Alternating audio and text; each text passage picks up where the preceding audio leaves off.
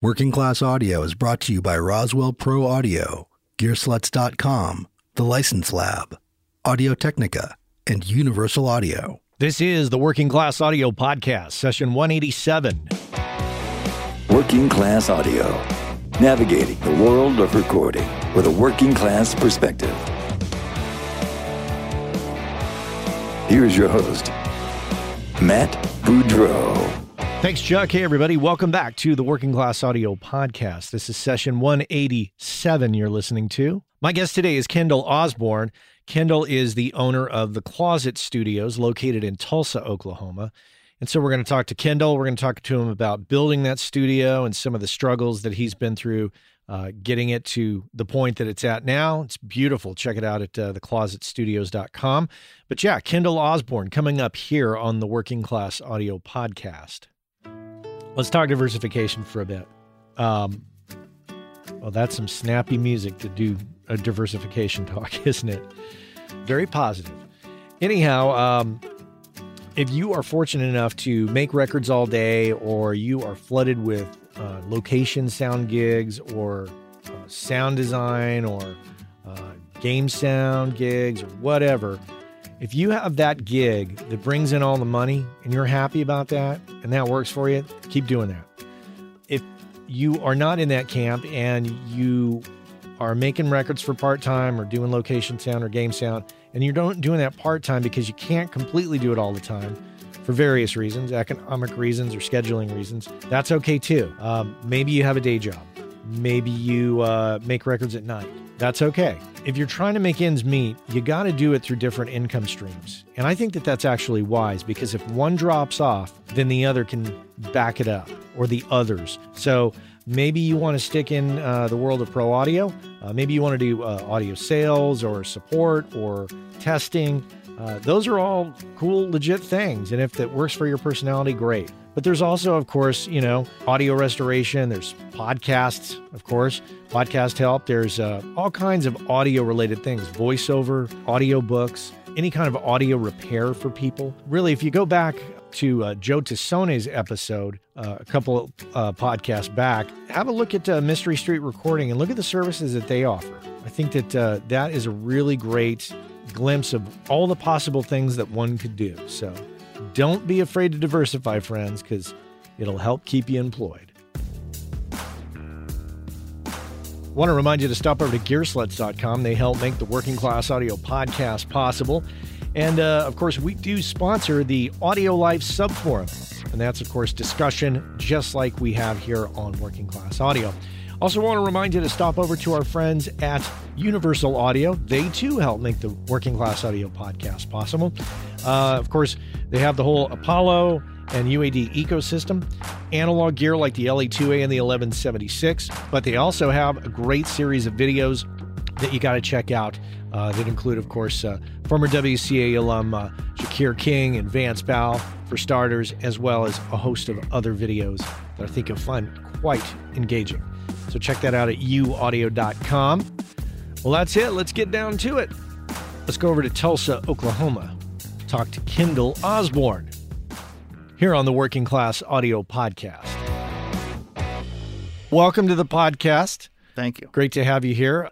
Right off the bat, just so if listeners, if you're sitting in front of a computer, you want to go to theclosetstudios.com with an S. Go over there and that'll kind of give you a visual of what we're talking about. Beautiful, beautiful place, though. Thank you. Let's start with that. Tell me about the place and how did you arrive at this place and what's your role in all of this? So I started about 11 years ago recording music locally, and just for my friends and clients around who wanted me to make records for them. And at some point, I had been getting so busy that I dropped out of school, and I went to school for accounting, which I really enjoyed. If that tells you anything about my nerdiness, that's... Wow. I thought you were being facetious, but no, you're serious. No. I really did enjoy it. It helps me keep track of a business. I enjoyed it a lot, actually. But I got so busy that I ended up dropping out of school, which is fine because I wasn't planning on being an accountant. I just wanted something to do that might help me run a business, right? Like You could go for management. You could go for management information systems, you name it, all these other degrees I have, computer science. I just went for accounting because I figured maybe this will help me save some money on my taxes and understand how to budget and not completely run my business into the ground. So I started saving up to buy a building or rent a building or anything, right? Just anything I could find. And I looked at a couple places around here and went to a couple of banks and essentially applied for some loans, and actually had one banker laugh in my face. That's a true story. He laughed at me, on me. He laughed on me. Let's say that. And it was strange. You know, I know I wasn't making a lot of money, but as we all know, bankers tend to, or banks in general, you have to prove you don't need the money to get the money, which is that's just how it is. I eventually decided I'm going to have to build a building on my property. I had a detached garage, which I really loved because I could park my car in it. Go figure. In Oklahoma, we can have some pretty severe weather, so it's nice we have tornadoes and whatnot, so it's nice to be able to park your car in a garage. That's the only option I had, so I saved up as much money as I could and got some estimates and even tried to estimate about 20% more the cost. Long story short, ended up costing more than double what I was quoted. Not 20% more, I mean double, right? And so I had to get a loan for the rest, which I barely was approved for. I was turned down a couple times from some people and barely was approved for the loan for the rest, but eventually built this building half and half with my detached garage. So half of the building was here. We ripped off the roof and built the tracking room.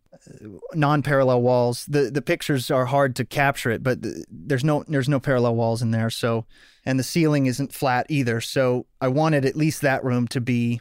It was it was a toss up between which room do I special build, the control room, the live room. You know, I just figured it'd be harder to make this side work as a tracking room than that side. So I ended up doing that. I designed the studio myself. We probably spent 6 months building it, and that was at the end of 2013.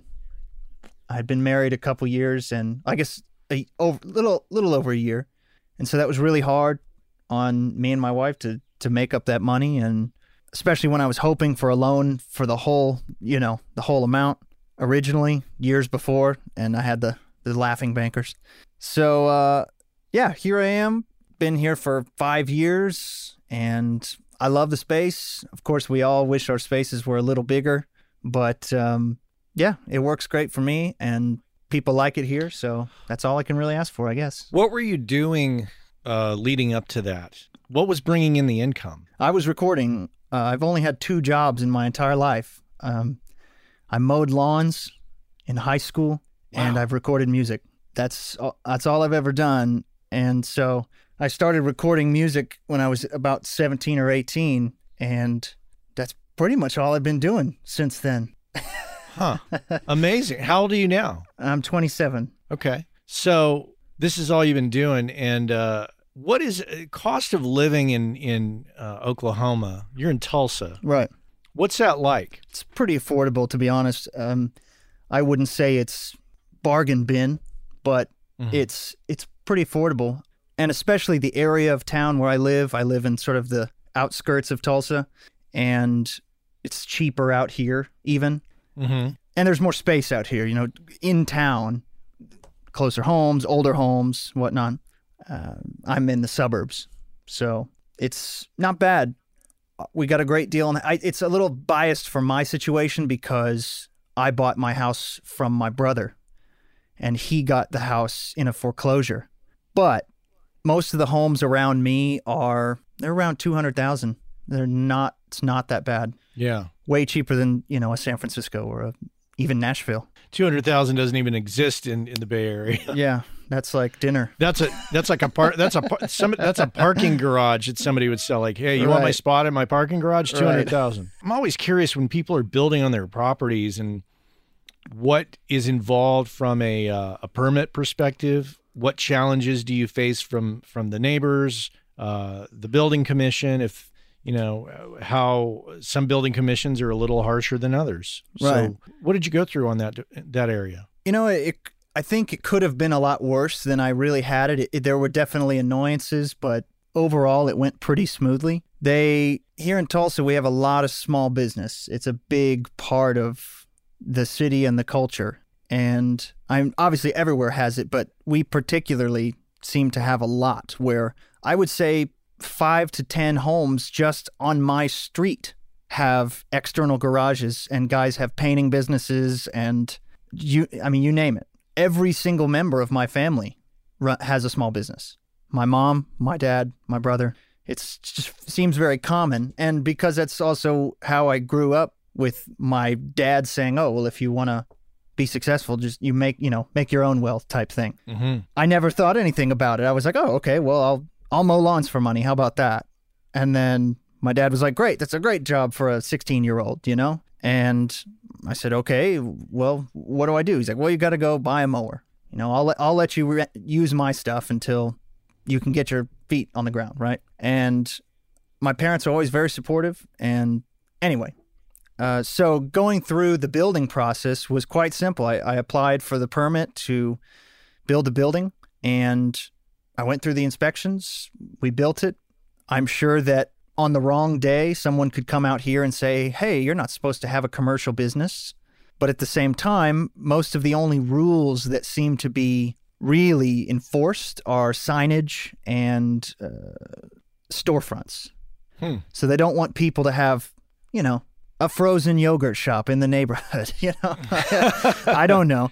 But they don't want signs. They don't want any of that, And that's the main things I've heard being enforced. I've never really heard of anybody, Uncle Sam coming to the door and saying, hey, this is an illegal business. You have to shut down. So I'm not really sure how often that happens. I know in Nashville they're dealing with some of that right now with my friend Liz Shaw, who's been on the show, my brother from another podcast from Recording Studio Rockstars, is dealing with that as we speak and suing the city of Nashville over this very issue, where Nashville does not want him to have a home studio. Which is crazy to me. Yeah, which, as I said, I'm kind of giggling inside, like, really? Is that a joke? It's like, what do you think is going on in Nashville? How many home studios do you think people have? There are hundreds of home studios. Surely they know that, right? Like, surely. And when you're dealing with city governments and building commissions, it's a challenge. Yeah, and like I said, I didn't really get much heat. We did fail a couple inspections, and they gave me some heat on the electrical work. They weren't happy with it because it was essentially commercial, star grounded, and they were like, why isn't this residential code? And we're like, so you're failing us because it's above the standard? I don't know why, but they did, and we had to do this and that and change out some breakers and spend a couple $100 doing some stuff. And eventually after 3 inspections, we failed 2. We were able to get the permits all passed and everything. And that was, funny enough, that was on the 29th of December, 2013. And all of my friends came over to help me move my stuff, which I had moved into my house. And it was just sitting there waiting for the inspection to pass. And because they needed to see everything completed, but I didn't want to have, because I've got so much stuff sitting around that they wouldn't be able to probably conduct the inspection. Do you ever feel like in situations like that, they can be influenced by what they see possibly in an inspection, and if they have any biases towards that, or I'm sure that on the wrong day, if I had all my music gear in here, I might have one inspector that says, hey, what do you do here? And I'd say, oh, I'm a musician and an audio engineer, and I play on sessions, I record bands, I write songs, whatever. And they'd say, oh, that's cool, my daughter plays guitar. On another day, I'd get an inspector that says, I'm going to report you, Yeah. You don't know. And so just to be on the safe side, we were like, let's just keep the stuff out of there. Call it sketchy. It's my livelihood. I don't really, like you said, when it comes to that type of thing with city politics, I don't really want to give them anything more than I have to. I know you kind of have to keep your cards close to your chest. Yeah. It's hard to describe, but yeah, you want to be legal, you want to stay within the law, but at the same time, how many people like I said, even in my neighborhood are running businesses from their home? There's a guy 4 houses down with a huge garage and parks his truck outside with his logo on the side. And he's a painter, and that is his shop where he paints stuff. And I mean, it's right there for all to see. And my building is very inconspicuous. It matches the house. It looks probably something like a guest house or a pool house or something, even though I don't have a pool. But it's very, very mild. And, we just said, I'm just going to prevent any weirdness and keep the stuff inside. As soon as we pass the inspection, all my friends came over and we moved all of my stuff in. And for basically 2 or 3 days straight, I was sitting in here wiring up the snakes. We had nothing in here. I mean, none of the audio gear whatsoever. It's only painted, finished, all that stuff for the final inspection. So I was wiring snakes and running cables through the walls, and it was a huge thing. And well, you really played it safe there. I was very concerned because after all of that I had gone through, the laughing bankers and the being denied loans and spending double what I originally had planned to spend and taking out more loans. And then that same year, my air conditioner in my house went out, and the air conditioner upstairs went out, and our bedroom is upstairs. So me and my wife slept on the couch downstairs for about 6 months. I mean, we could not afford to get a new air conditioner. Yeah. And all of those things, I was like, I've done too much to play that gamble of who's going to have a bad day at the permit office. And you know what I mean? I just couldn't risk it. Hopefully none of those inspectors are listening today. If I may, I wanted to ask you about your wife and the support there, or Sure. Did that cause any great tension there? Truth is, over time, we learned to make it work, and we were great. I love my wife. We're great. Our marriage is solid, and she's so supportive, so very patient, much more patient than I am, and we make it work.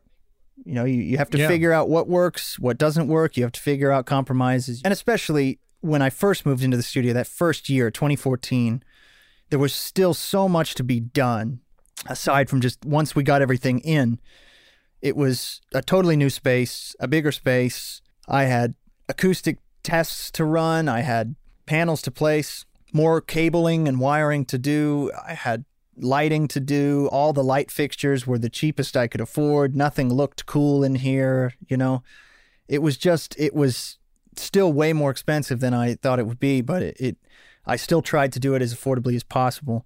But we got through it. It was hard. That first year was really hard. And I definitely would say that I owe my wife a lot of thanks for that, for being so patient especially in those first couple years. And I think it was just so many things at once. I'd only been married for 2 years at that point, not even 2 years. And all the expense, all the time, the late nights, all this, it was just all new and hard and confusing and expensive. Yeah. Well, it looks great, man. Thank you. These pictures on the website, it just looks fantastic. It used to, according to a session drummer that I have, who's one of my best friends, it used to look like a hospital. So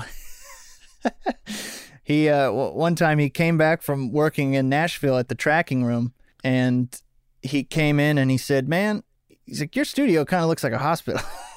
And I was like, "Wow, thanks. Clean? What are you?" And he was like, "No, man." He's like, "All your lights are, they're all on full blast. They're all the same color. They're all like this sort of like boring plain white." And I was like, "Well, I don't have fancy lights or, Philips Hue or any of that, And he was like, "Well, you should consider getting some because the vibe in here is kind of weird." And, one could take a statement such as that and say, he doesn't know what he's talking about.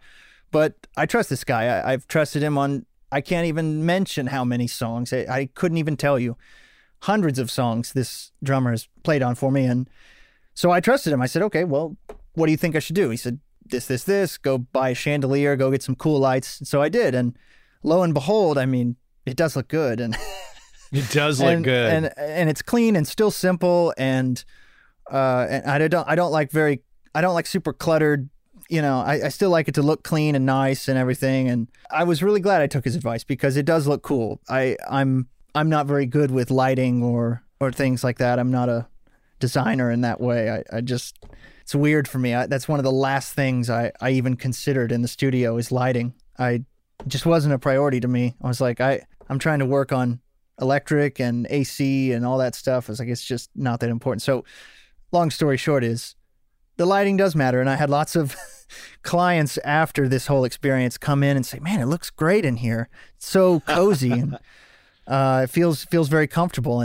And that matters, it really does. Like, who am I to say that it doesn't matter? I mean, sure, I can get that way and say, I could work anywhere. I could make a record in a hospital. Screw you, But at the same time, when clients come in here and noticeably mention it, man, it looks great in here. It feels comfortable. It feels homey. That's important. It's important for me not really as so much as an engineer, but in the sort of producer aspect of things and in the studio owner aspect of things, I think it's significant and important that they feel comfortable and makes me happy as the studio owner makes me happy as a producer.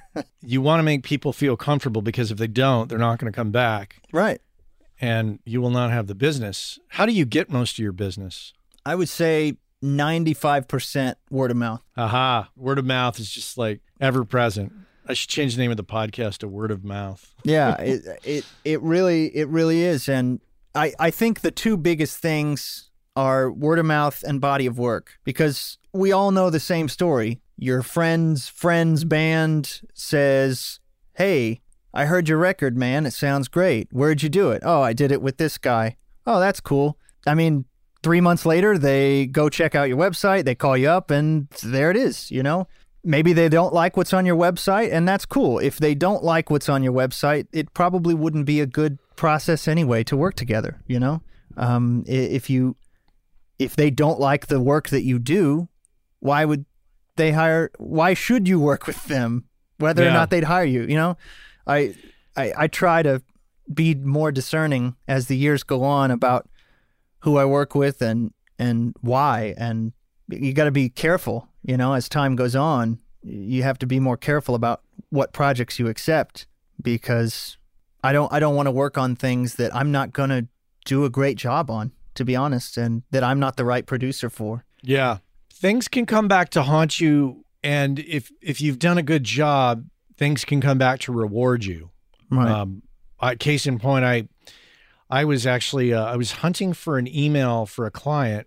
I was looking for the original source email, which came through my website, and I couldn't find it. But then in the search, I was like, wait a minute, who's this? And it was an email I had missed from probably 2 weeks ago. And it was from a client from, I don't know, probably 16 years ago. Wow. Said, hey, man, just checking in. The band's back together and we did some work at this other place and it turned out okay, but not as good as what we did with you many, many, many years ago. Sure.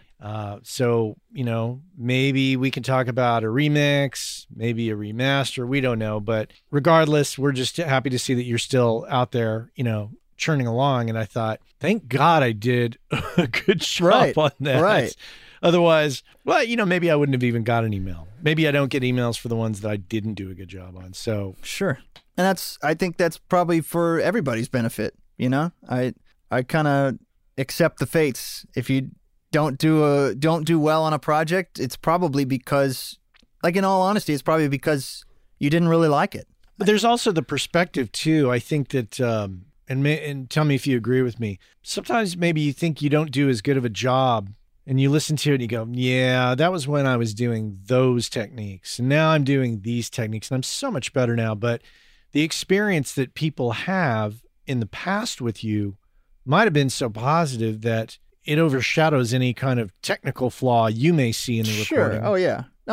I totally agree. It's definitely fair, I think. And the experience itself and how the client grow with you, I think is really important. And what I mean is, you record a band when they're new. They've been a band for 2 years. And let's say someone's been recording for 3 years. Well, you're both new. And so there's like, your mix maybe wasn't very good, but maybe their playing wasn't very good. And the whole product comes out and the experience was fun and everyone had a good time. Their family and friends bought it at the local shows and it was all a good time. And 15 years later, you could be getting an email from that client and you're thinking, man, we were both so bad back then. But I think as time went on, you get better and also they get better as musicians. And so their ear is more discerning but they listen back and think for what it was, we did a great job. It didn't cost us a lot. It was a fun experience, whatever the pros list is, Yeah. And I guess the goal would be to keep the pros list as long as possible and the cons as short.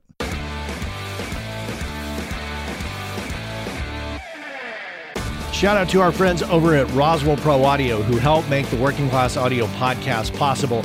Recently had the pleasure of using their Mini K47 mic, which is priced at $299 on a Marshall cabinet. And I got to tell you, it sounded absolutely amazing, and that's going to be part of my setup from here on out. So if you want to check it out, go over to RoswellProAudio.com, and they do offer free shipping, but if you really want to help our cause with them, make sure on the checkout when you're buying a mic that you include the code WCA Free Ship.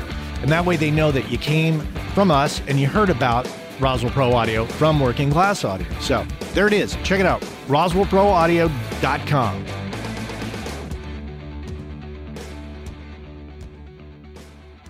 Let's talk about Tulsa. Sure. Tell me about the musical recording ecosystem of Tulsa and what that experience is like for you. Were you born and raised there? Born and raised, yeah. I really enjoy Tulsa, and it's one of those cities that is always on the climb. We're always trying to dig ourselves out of this or that, and it's gotten so much better over the years. And I've seen Tulsa overcome a lot, and it's a great place. I really like being here. The music scene to me it's easy to take for granted, because I've had tons of friends who have left Tulsa as they've gotten older, gotten married, had kids, moved away, got jobs. And a lot of them have said, man, Tulsa really had a lot of good music. Like, it's hard to find a good local show here, wherever it may be. A friend of mine is in Boston right now, and he's having trouble finding good players and good people to jam with, good people to be in bands with, good local shows. And I mean, obviously, this isn't the case with the Brooklyn or Nashville or L.A. I mean, you can find music on every corner, right? Right. But say Bozeman, Montana. How many good local shows are? I don't know. I don't know. There's the Gibson Factory, so hopefully some. But the music scene here is great, really. I think in a very broad sense, we don't have quite the infrastructure of a Nashville or an LA, but we have a lot of music history here. We have a lot of people who love music. We have some great venues. We have tons of players. I think that's one of our biggest strengths is players. A lot of the people who aspire to be, I don't know, American Idol or, I don't know what people aspire to be in that regard, but the next Justin Timberlake or whoever, they end up moving. That's very common. The people who are seeking the sort of fame road, whatever that road is, they'll either go to Nashville or LA or whatever. But we have a lot of fantastic players here. Players that I would stack up against a lot of guys from Nashville that I know. And I've had friends hear tracks that these guys have played on and say, man, those guys are just as good as, maybe not the AAA guys, you know what I mean? Like from Nashville, not the Steve Lukethers or those guys with 30, 40 years experience. Maybe not that level, but they're just as good as any A guy that gets hired all the time, like a Josh Freese or tons of great players. And I'm really impressed by the amount of good players we have here and the amount of creativity, the melting pot of genres,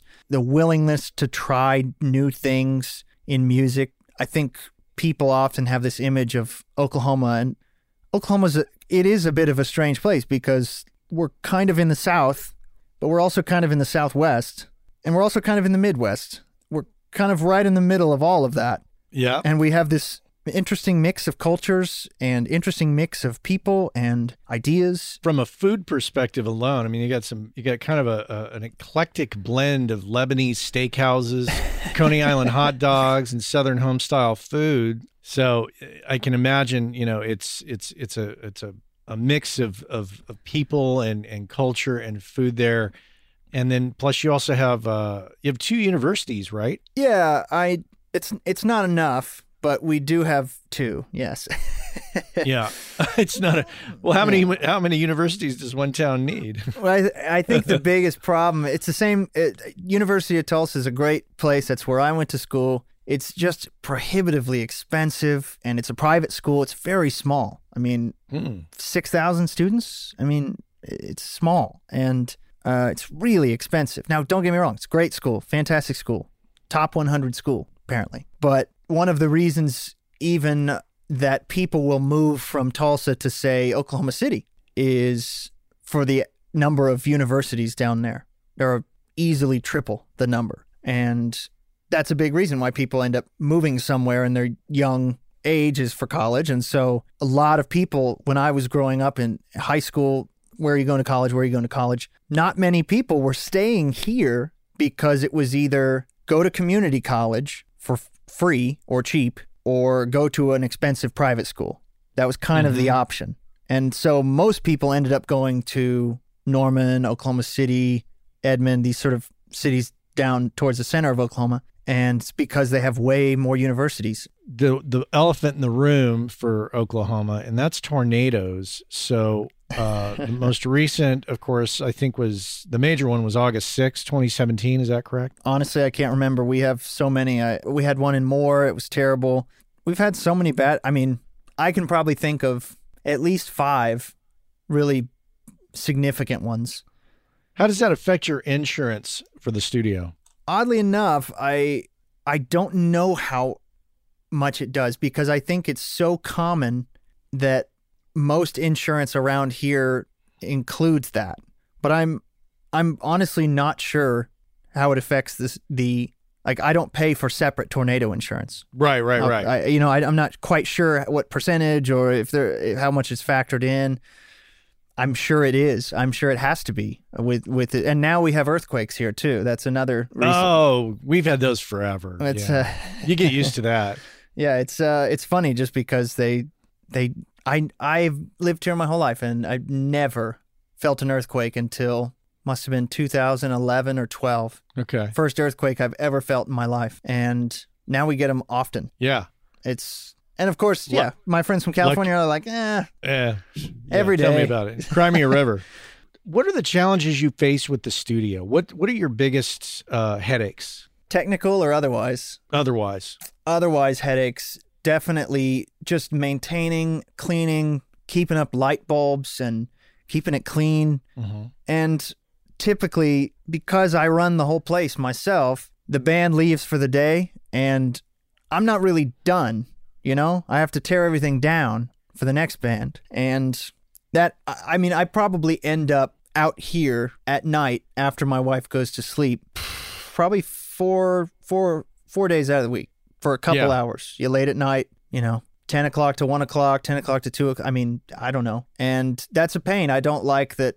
I can't afford to hire a full-time person. I would love a full-time assistant. I simply can't afford to hire someone for a fair wage that I consider fair. I'm not going to pay somebody $6 an hour to do, you know what I mean? That's unfair. That's not even right. Sure, I could find a college student who just needs a whatever job, minimum wage or whatever, but I very rarely can trust somebody in that position. That's of course not always true, but somebody who is in college, they can't be here every day. Yeah. So that already creates a problem. Right. And I work during the days. I don't do night sessions, and that's one of the things that we talk about compromise with my wife and those sorts of things. That's one of those compromises. I try to work 10 o'clock to 7 o'clock, and I do that Monday through Saturday, and I really try my best not to work past 7. So, yeah, I try to work 10 to 7. I try to give my wife as much time as I can, as much of my spare time as I can. She certainly deserves it, all the time I can give her. And it's a headache to me. Just, I'll finish my session. I'm like, yeah, I can go home now. I can go hang out with my wife. And then I look around and say, man, there's food and trash and water bottles, and I got to take out the trash and sweep up, and got to tear down all these mic cables, and got to do this and that. You know, there's still a huge list of things to do at the end of the day. Very rarely do I factor in tearing down into the price. That, you know, I just... Oh, come on. You have an accountant's mind. You have to. I have an accountant's mind, but I also am sensitive to the budgets around here, you know, and that's one of the things it's interesting. You mentioned, you know, what's the music economy or the music scene like around here. That's one of the issues, is because cost of living is low and because it's not Nashville or LA, I can't charge what I wish I could. But at the same time, I know what musicians can make at gigs. I've played those gigs, you know, we all have. And I know it's not enough. And I know that musicians in general are getting screwed in the industry as a whole, you know, this streaming and you name it. And so I try my best to do more for less, and offer as much as I can.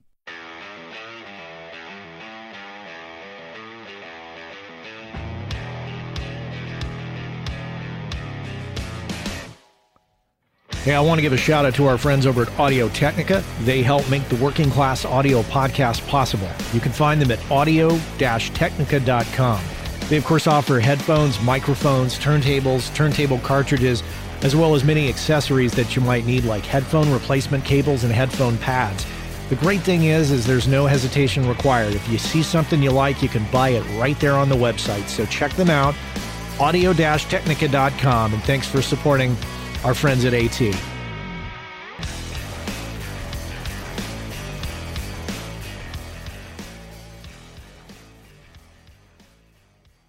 How do you feel about clients that you don't know coming to work at your place? Yeah, I would say most of the time I'm fine because I've talked to them. I usually vet people, I would say, kind of hard before they actually end up being here for day one. Yeah. I very rarely just kind of, hey, are you open today? Sure, come on. Because I'm usually never open today. You know, I'm usually booked quite a while. And so by the time anybody actually can get a session, I've at least spoken to this person a few times, at least once on the phone. And I feel like part of our job anyway is to kind of read people, you know? And so yeah.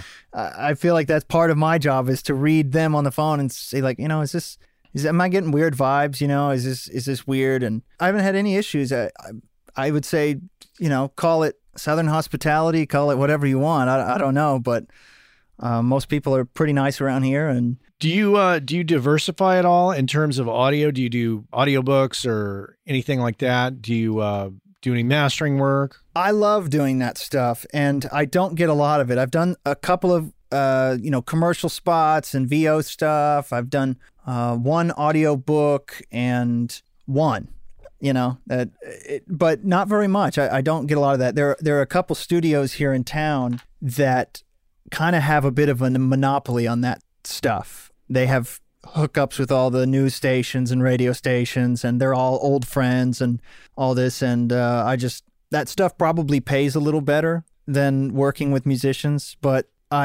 people have asked me before, why don't you try to go get more gigs like that? You know, they pay better. And I think it's because I'm a musician. I like working with musicians. I like working with bands. And I think it's more fun to me.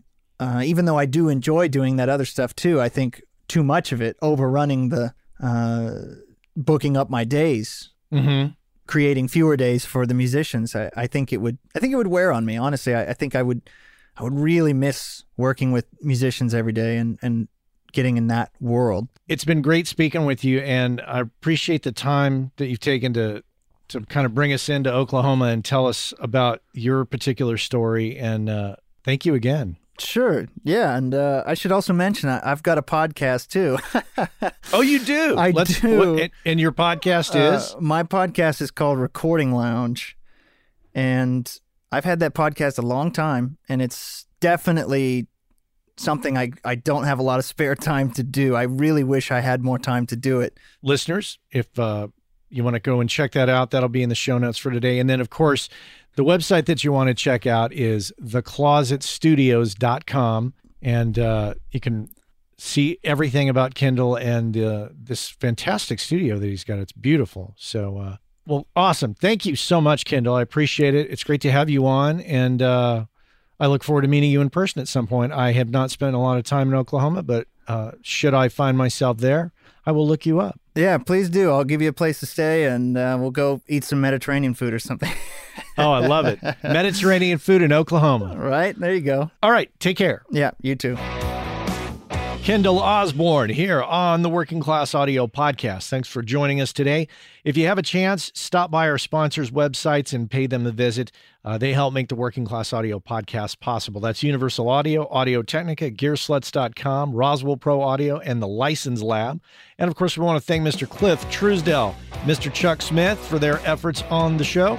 And I want to thank you for stopping by week after week after week. Tell all your friends, check us out on social media, and of course, stop by workingclassaudio.com. Until next time, friends, take care.